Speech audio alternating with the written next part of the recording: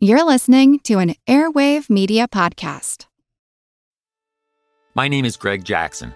I'm a PhD-holding historian, a professor, and the creator of History That Doesn't Suck, a podcast that makes legit, seriously researched American history come to life through entertaining stories. Join me for a chronological telling of the United States story, from the Revolution to fractious Civil War, tenacious inventors, brave reformers, and more. With more than 100 episodes, you can already binge listen your way from 1776 to the early 20th century. Listen to History That Doesn't Suck on Spotify. If you enjoy bizarre true stories, then the Useless Information Podcast is the podcast for you. For example, did you know that author Robert Louis Stevenson gave his birthday away? Or that there was a football team that played for 6 years before someone realized that the school never ever existed? Or that a dog in upstate New York was once placed on trial for murder? Well, to hear these and hundreds of additional fascinating true stories from the Flipside history, be sure to check out the Useless Information Podcast. That's the Useless Information Podcast, podcasting worldwide since 2008 and available on Apple Podcasts, Spotify, or wherever you're listening right now. Be sure to check it out. In January of 1066, the call went out. King Edward the Confessor, last English monarch of the House of Wessex, was dead. This was bad news for England, as Edward had failed to produce an heir, and the future of the kingdom sat in doubt. The Wittens, the ruling class of England, convened and appointed Harold Godwinson, another Saxon, the new king of England, while William of Normandy began contemplating invasion. For months, William built warships and marshaled forces, while the new King Harold prepared troops and battlements in anticipation of a coming war for the future of England. And yet no war came. William sat on the beaches of Brittany, surrounded by soldiers and ships, waiting for a sign that was slow in coming. Then, in April, a great light appeared. For months, this fiery orb sat in the night sky as bright as the moon, begging to be interpreted. And neither Harold nor William disappointed. Harold saw the new star as proof that he was the rightful king, while William took it as a sign that he should invade. And so the two met outside the city of Hastings, with 17,000 or so of their closest well-armed friends, to hash out the differences in their interpretations. On the morning of October 14th, the armies clashed. By evening, the English forces were defeated, King Harold was dead, and William of Normandy had earned a new title, William the Conqueror. The Battle of Hastings is one of the more crucial skirmishes in history. William's victory marked the beginning of hundreds of years of Anglo rule over England, including Kings Henry I, William II, Stephen, Henry II, Richard IV, pretty much all the Edwards and Henrys and Williams. The English language, the history of colonialization, Protestantism, all of it, in large part, comes down to one day. And that one day, at least in part, comes down to a chunk of rock about 9 miles long, traveling 3.5 million miles from the planet. But this wasn't the first time Halley's Comet had changed the world, and it wouldn't be the last. This is The Constant, a history of getting things wrong. Today's episode, we are still here. It's not surprising to hear that ancient peoples saw comets as portents of things to come. It's obvious, it's universal. Look at any culture in human history, and if there's record left enough of them to show it, you'll find superstitious beliefs about comets, asteroids, shooting stars. The Chinese believed that comets heralded wars, famines, civil unrest, and whale deaths, which is so specific. And I want to know why that very particular idea, but alas, I cannot figure it out. In Germany, people long believed that seeing a shooting star guaranteed a year of good fortune, although if you saw 3 in one night, you'd die. So that's a lesson about quitting while you're ahead. The destruction of Jerusalem in 66 AD, the Black Death, earthquakes, and fires all were foretold by comets. Well, foretold afterwards. Like with William the Conqueror, nobody was ever able to agree upon what comets portended until whatever they supposedly portended had already come to pass, which is pretty convenient. But the main thing comets told people came back to kings and queens and emperors and rulers, as Shakespeare wrote in Julius Caesar, "When beggars die, there are no comets seen. The heavens themselves blaze forth the death of princes." And indeed, not long after Caesar's assassination, a huge comet, amongst the brightest in recorded history, appeared in the sky.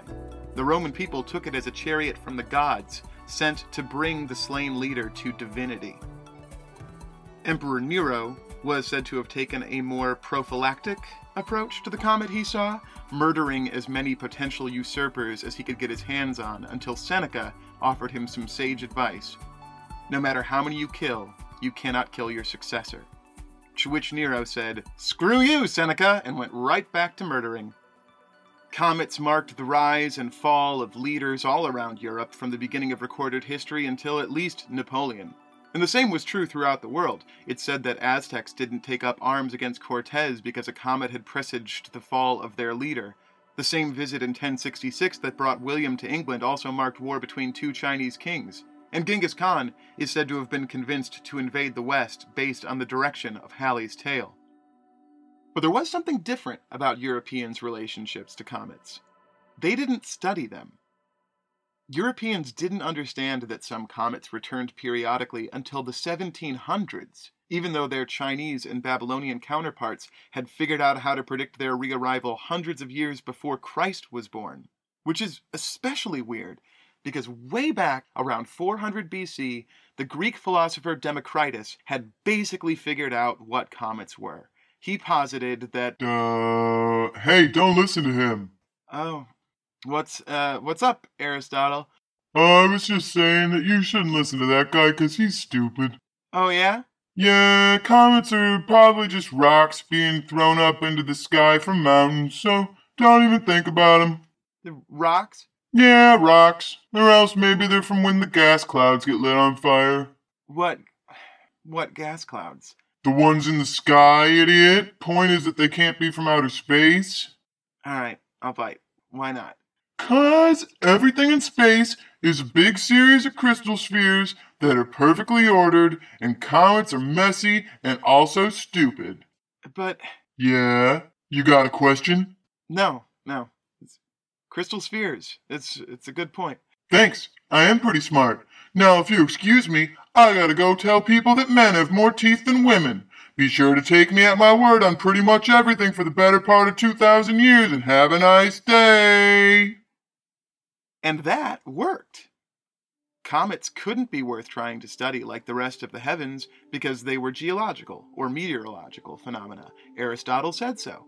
And when Seneca pointed out that if they were burning gas clouds, they should be affected by wind, European thinkers said, "Screw you, Seneca," and went right back to Aristotle. It wasn't until a comet appeared in 1577 that Aristotle was fully rebutted. The Danish astronomer Tycho Brahe got observations of the comet from two locations and used the differences between where in the sky it appeared from each to triangulate roughly how distant it was from the Earth. While Brahe's data was noisy, it made it clear that the comet had to be way beyond the moon. After Brahe came Johann Kepler, who managed to suss out the laws of planetary motion. Then comes Sir Isaac Newton, who describes gravity. Between those three new ideas, Edmund Halley had what he needed to figure out the periodicity of the comet that had brought King William to England. Periodicity. God, it's a scrumptious word. Give it a try. Periodicity. Say it. Isn't that great? Whenever I'm having a bad day recently, I just say to myself, Mark, periodicity. Periodicity. And suddenly everything is a tiny bit better. I urge you, try it sometime. Right, Halley. Halley pored through observations and concluded that the orbits of three comets from 1531, 1607, and 1682 were identical, and that it must be the same comet, coming back around every 76 years. He predicted it would be back then in 1758, and although he was long dead by then, it did. And after that, no one ever got scared of comets ever again. Is too obvious? That's too obvious, right? Fine. But the concerns did somewhat shift.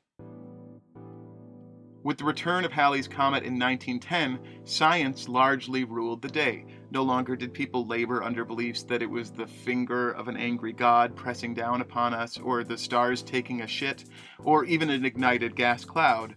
Telescopes and spectroscopy were advancing so far that not only could the general public understand that Halley's Comet was nothing more than some sort of cosmic snowball of various ice and rock, but astronomers could take a close glimpse of the thing to determine of what specifically the snowball was composed. So, as the comet approached, they analyzed its makeup, both to better understand the universe and to finally allay our primitive superstitious concerns once and for all. "See, everybody," the astronomers said, "the comet is nothing more than a mix of carbon and iron and cyanide gas?" Oops. The panic began in earnest when Camille Flammarion, who was basically the Neil deGrasse Tyson of the day, was quoted in the New York Times saying that the comet's tail would, quote, impregnate the Earth's atmosphere and possibly snuff out all life on the planet. Though most scientists disapproved of Flammarion's view, it didn't stop newspapers around the world from becoming impregnated with headlines like "Comet may kill all life on Earth," or "Many fear it will do harm," or even the very to-the-point one in the Ogden Standard, which read simply, "Coming End of World." The rational age of understanding was consumed with white-hot fear. Gas masks became a hotly traded commodity. Shysters sold anti-comet pills. Those who couldn't get either one of those questionable solutions spent the days before Earth passed through Halley's tail sealing their doors and windows shut with candle wax. Across the country, miners stole their families into the deep recesses of the pits to wait out the cyanide clouds beneath the Earth. In California, one man nailed himself to a cross in a strategy I will leave you to decipher because damned if I know. There are various reports of suicides, even mass suicides, although they are difficult to validate. There were other scientific concerns besides Flammarion's cyanide panic. Some people thought that the gravitational pull of Halley would cause the Atlantic and Pacific Oceans to trade waters, drowning North and South America as they did so. But not all hysteria about the comet came from the scientific findings of its makeup. In Oklahoma, police stumbled upon and stopped what is said to have been a virgin sacrifice to the comet. In Chicago, a rock-throwing brawl broke out on Lake Street between rival gypsy fortune tellers with competing interpretations of the comet's meaning. There was nothing rational about the panic of 1910 whatsoever, and that irrationality comes back to us with the same reliability as the comet itself, with Hale-Bopp, with the Mayan apocalypse, with the millennium. Periodicity. Periodicity. Say it with me.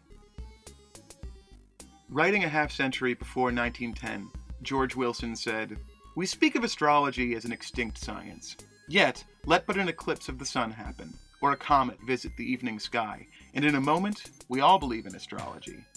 In vain do you tell the gazers on such spectacles that a solar eclipse is only the moon acting for the time as a candle extinguisher to the sun, and give them bits of smoked glass to look through, and draw diagrams on the blackboard to explain it all.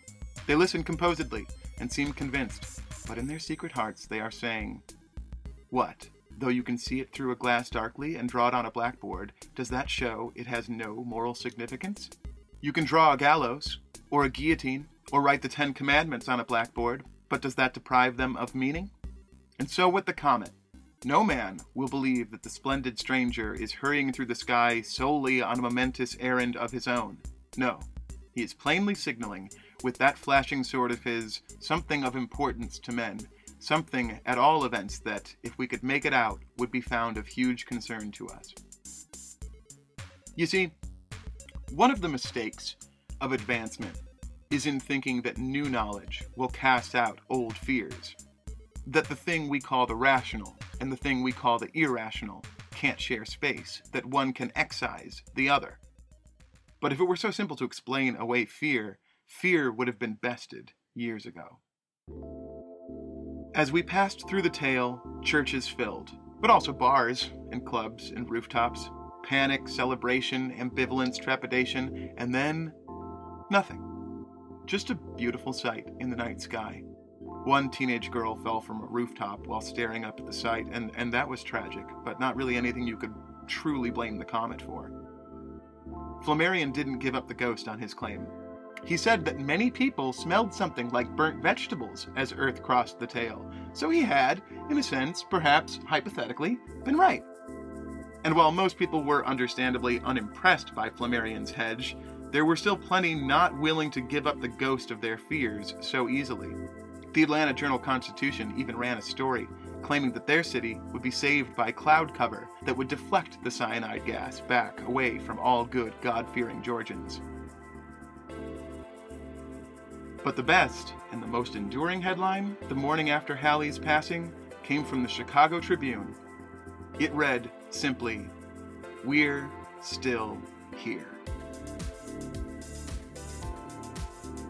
From the home of the world's greatest newspaper, Chicago, Illinois, this has been The Constant.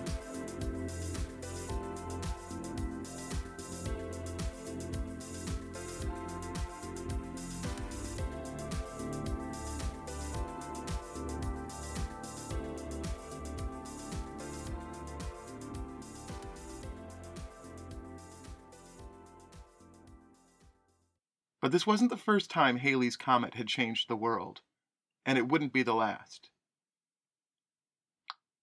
We're going to have to make a decision on Halley versus Halley. Let's say Halley. Nobody knows. Nobody knows. Halley. Halley. Halley. Halley. It's annoying, stupid old English pronunciation. Standardize your language, English speakers.